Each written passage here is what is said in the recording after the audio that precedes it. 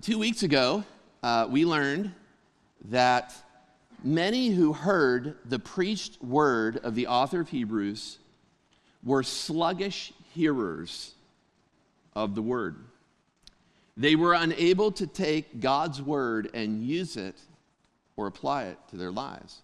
The scripture says specifically they were dull of hearing and that they were spiritual babes unskilled in the word. I liked how one author describes what's going on in the end of Hebrews 5 and the beginning of Hebrews 6. He said it this way. He said, up until this point in the argument, we might wonder if the author is giving in to the baby's appetite. However, instead of giving them milk, the author pushes them to the adult's table and invites them to eat. Remember what it was like when you were expected to eat at the children's table instead of the adults' table? You were seated at this little wobbly table. Spills were occurring every 2 minutes or so.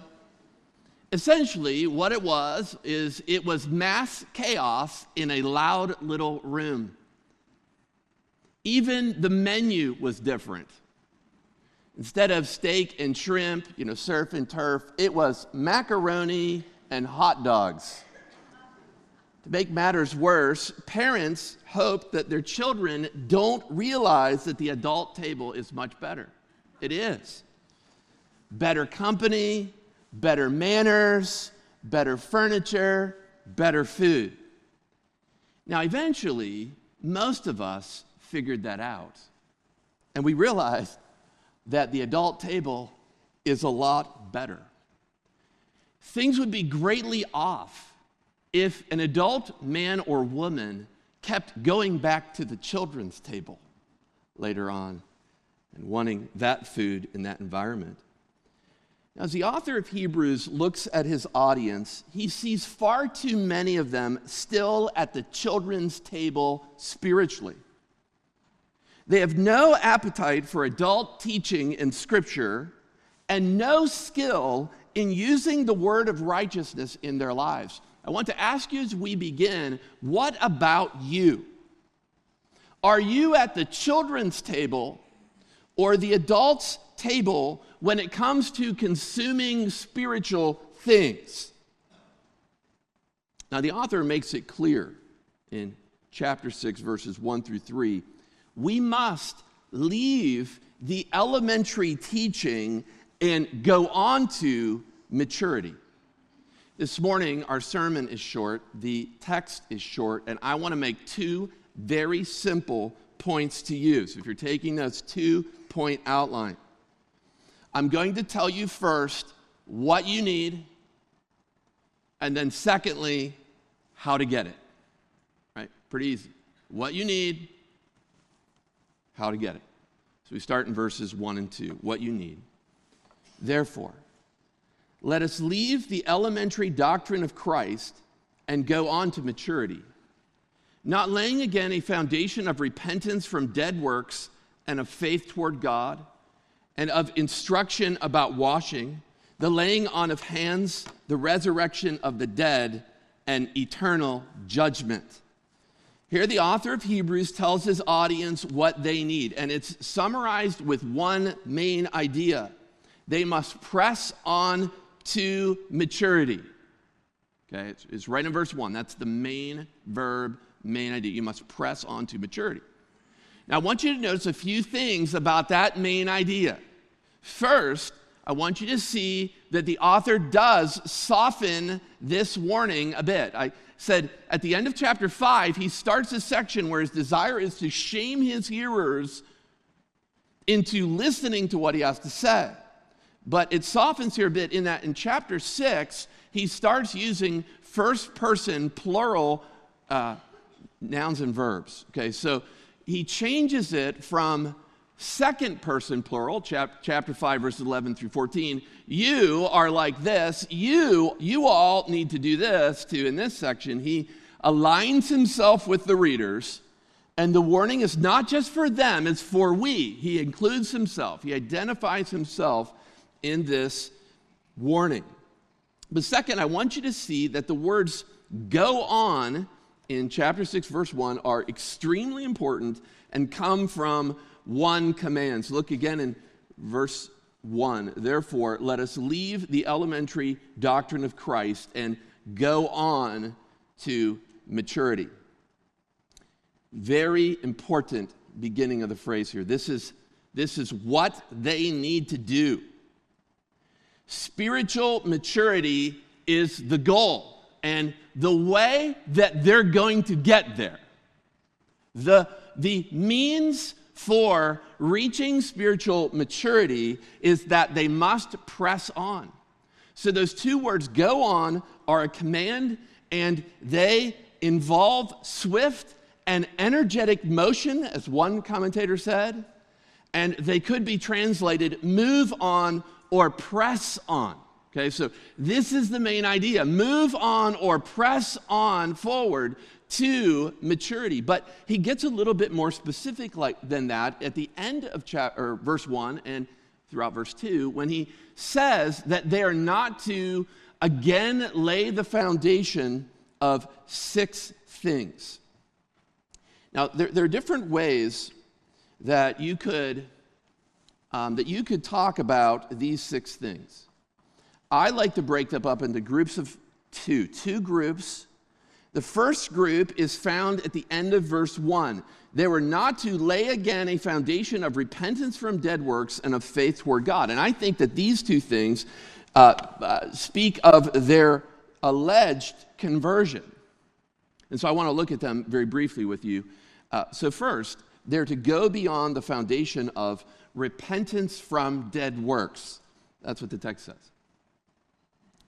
Now, I think it's important to understand that each of the 6 things we're going to talk about today are actually good and important for new or young believers.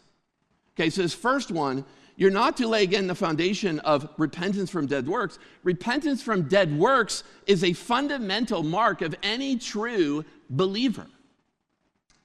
Dead works, I think, speak of man's futile attempts to save himself. So this phrase, dead works, is only used here and one other place in Hebrews. It's Hebrews 9:14. And in that verse, the author says that Christ's blood cleanses our conscience from dead works.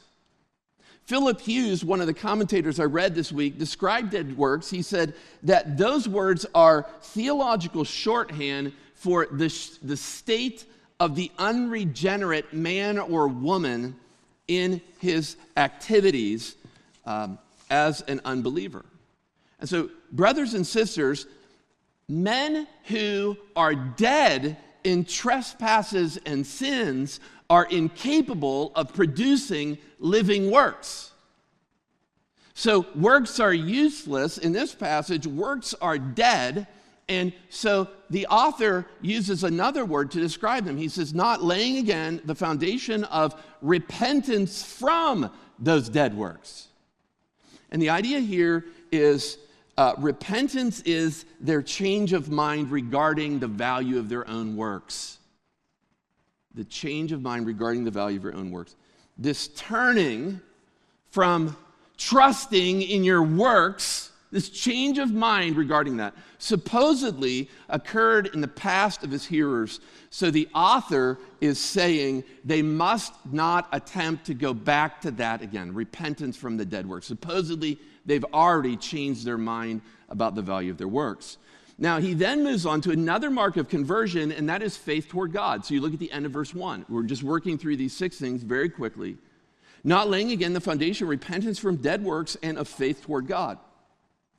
Of course, in the Old Testament, the Jewish people, had faith in the provision of salvation by Yahweh God. So people were saved in the Old Covenant system the same way they're saved in the New Covenant system.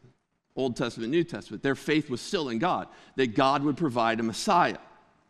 In the New Covenant, Jesus comes along and he boldly proclaims now that no one will be able to come to the Father but by, finish it for me, me.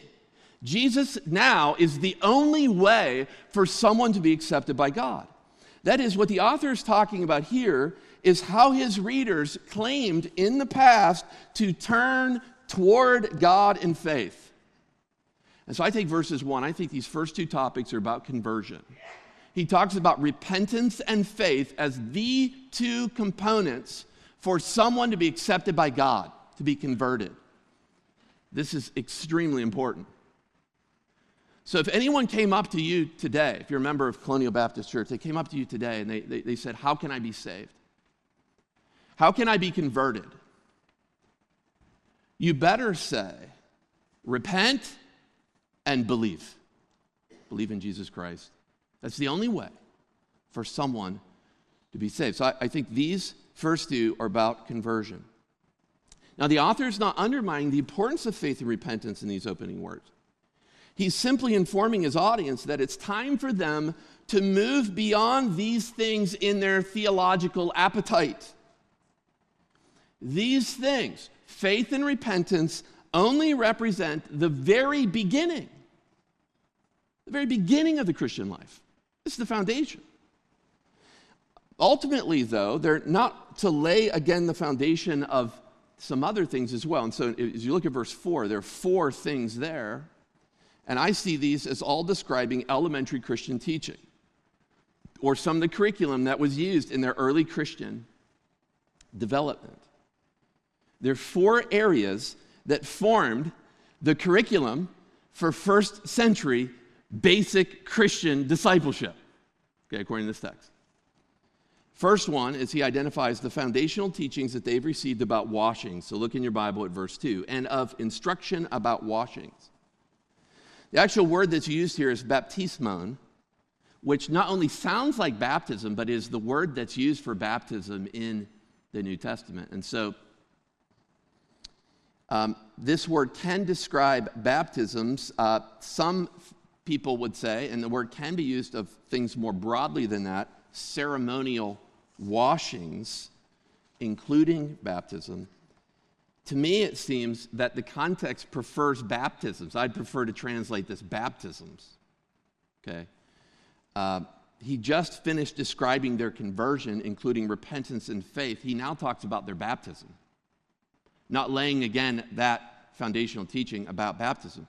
They must also press beyond, you see the next one there, beyond the foundation of laying on of hands. In the early history of the church, laying on of hands was done frequently and for many different reasons. And it makes this hard to really know exactly what the author's speaking of here. The laying on of hands might speak of a symbolic act that followed baptism and symbolized the imparting of the Holy Spirit, although it's probably about impossible for us to know for sure. Although it's foreign and a bit mysterious to us in the modern church, it seems that laying on of hands was elemental or foundational for those in the early church. So they must move beyond this to more advanced things. They've already received instruction about baptism, laying on of hands. Also, then, you go to the next one. They are to press beyond the foundational teaching of the resurrection from the dead. And within Judaism, of course, there was a common belief in the future resurrection of those who had died who were faithful in the Old Covenant system. The Sadducees did not believe in a bodily resurrection, but they were in the minority. The Pharisees believed that there was a resurrection, and most Jewish people thought that. But of course, this is also true of Christianity. The doctrine of the resurrection is very important to us. It's an essential part, right, of foundational Christian teaching and profession. If Christ did not raise from the dead, then we won't be able to be raised either, as 1 Corinthians 15 says. So both Judaism and Christianity taught the doctrine of a bodily resurrection. Having said this, the doctrine of resurrection is something that any Christian learns at the beginning of their Christian experience. In other words, you can't be a Christian unless you understand some things about the resurrection of the dead. You need to know some things about Jesus, for instance. Well, there's one more foundational teaching he pushes them beyond. He says, finally, the author encourages his readers to move beyond the foundational teaching of eternal judgment. You can see that at the end of verse 2. Again, we're just walking right through the text. And of instructions about washings, laying on of hands, the resurrection of the dead, and instruction about eternal judgment. This is a doctrine of the Scripture that has to do with the fact that God will judge men and women in the future. Again, this is foundational Christian instruction that is taught all throughout the Bible. It's not only taught repeatedly in Hebrews. I saw this phrase, eternal judgment, 3 times in Hebrews. It is taught throughout the whole Old Testament Scripture. It starts in Genesis 18. You can see this doctrine of eternal judgment for sin. It might even start before that, and it's woven throughout the Old Testament. And then you get to the New Testament Scripture, and you go to the book of Matthew. And in Matthew chapter 25, Jesus had some things to say about the fact that if you sin, you will face the eternal judgment of God in hell. Not only is that found in Matthew's gospel, it's woven throughout the whole New Covenant as well, so that it also occurs even at the end in Revelation chapter 20, which talks about a great white throne judgment. And it describes the fact that those who do not know Jesus Christ as their Savior, those who have not believed in Jesus and repented from their sins, will be cast into a lake of fire forever and ever. This is a major doctrine of the Scriptures. So these 4 areas of teaching in verse 2, baptisms, laying on of hands, resurrection from the dead, eternal judgment, they represent basic Christian teaching and instruction, the barest beginnings of the Christian faith and of theological understanding. I mean, to this day, in the modern church, we often use curriculum for new discipleship. Okay, and that curriculum, that study, includes basic Christian instruction. That's what the author of Hebrews is talking about here. But there's one other thing I want to show you about these 6 foundational things I want to emphasize with you today. These 6 things not only formed basic Christian instruction, as I've been alluding to in different places, they also were foundational to the teaching of Judaism. We walked through each one of these and we saw, okay, it's part in basic Christianity, but just consider for a moment it's part in basic Judaism. Jewish Old Covenant believers thought that the works of the Gentiles or of nations outside of Judaism were dead. And that what Gentiles needed to do is they needed to repent of those dead works, and they needed to come under the Old Covenant system, become a God-fearing follower of Yahweh. Jewish Old Covenant believers also declared the importance of faith toward God, faith toward Yahweh. Jewish Old Covenant believers practiced the importance of washings and baptisms at the temple and the tabernacle. They were constantly washing themselves as a sign of, or as a desire for cleansing and healing from God. Jewish Old Covenant believers knew the importance of laying on of hands. This was demonstrated to them all the time. As they would come to the temple or the tabernacle, the priest would lay his hand on the sacrificial victim that they were bringing. He would lay the other hand on the person. Okay? And this was a mark to identify or associate the person with his sacrifice. They knew about laying on of hands. It was foundational to their teaching as well. Jewish Old Covenant believers were taught the hope of resurrection from the dead as well. And then finally, Jewish Old Covenant believers spoke frequently of eternal judgment, of those who were outside of the covenant. So as I come to verses 1 and 2 in my Bible, I wonder, why did the author of Hebrews choose these 6 things? Why, when he's talking about a foundation, does he choose these 6 things? And my personal opinion is that it may be that some of his professing believers, some of the audience, the original audience, the author of Hebrews, some of them were proponents of a retreat or a unity centered around 6 basic teachings of Christianity and Judaism. Okay, so I wonder if this is the case, and I'll give you how one scholar looked at this, George Guthrie. He said, they may have been trying to survive with a minimal Christianity in order to avoid alienating their Jewish friends or relatives. See, some of the original audience, I think that they were thinking, okay, how can we make Christianity more palatable to our Jewish friends and relatives? Well, let's just see if we can have 6 things to agree on. Perhaps you're here today and you're trying to get by with a minimal Christianity as well. You don't want to get too much into your Christian commitments so that your friends at work don't think you're strange or weird. Okay, so you come to church, you do the Christianity thing, you just think, okay, I'll do a little bit of this. I need to believe the gospel, but I don't want to get too radical because then people are going to think I'm strange in the workplace. They're going to think I'm bizarre.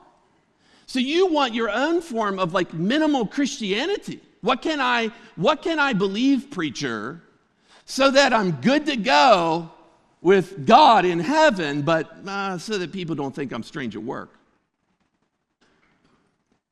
Some perhaps don't demonstrate avid, excited, sustained attention to God's word in private and public because it would make you so much different than your friends at school.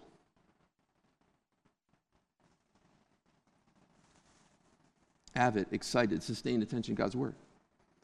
But men and women, we need 16 and 17 and 18-year-old men and women who push away from the children's table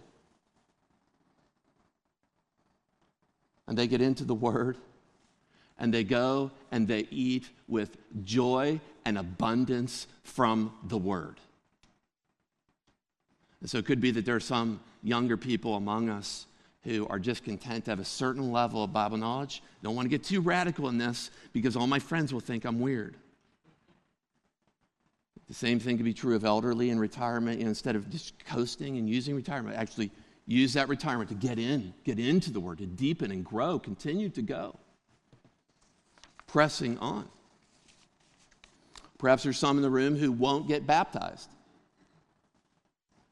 because you don't want your family to get offended at the nature of your newfound faith. So you're content with being at the children's table instead of pressing on in your Christian faith. But men and women, you are either pushing forward or you are slinking back. And the author of Hebrews shows you exactly what you need in these verses. What you need is maturity.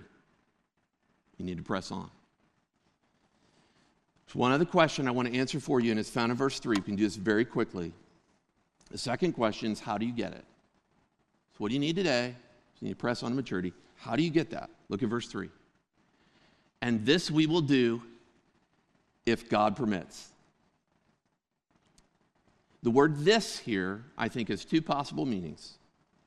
It might mean that it could refer to more advanced teaching.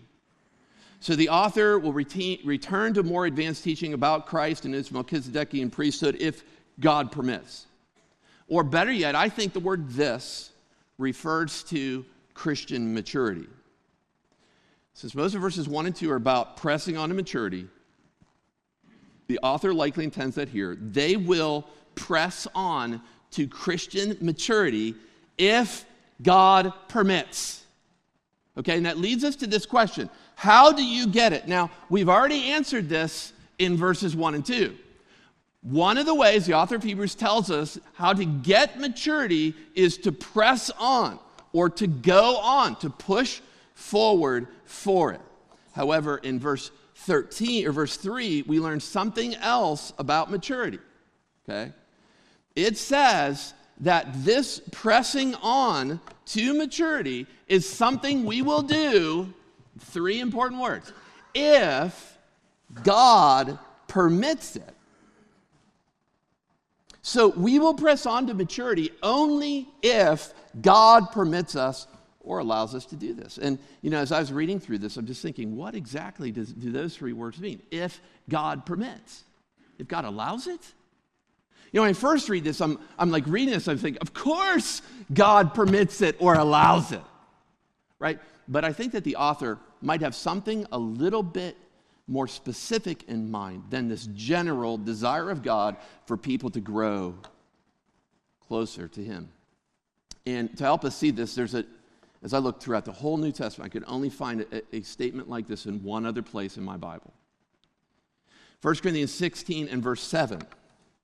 Paul says, "For I do not want to see you in passing. I hope to spend some time with you if the Lord permits." And a very similar instruction here. Paul, though, he's talking here about the very real possibility that the Lord might have other travel plans for him. He knows that he will only get back to Corinth for an extended stay with them if the Lord permits it or allows it.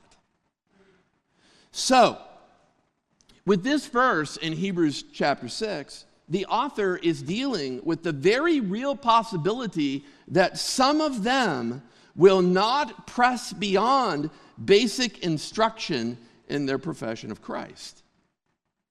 You're still in Hebrews. So it's trying to figure this out. I think that the key might be later on in the passage. Look down in your Bibles at verse 7. Down in your Bibles at verse 7. In these verses 7 and 8, the author talks about how God treats that which produces fruit and that which doesn't.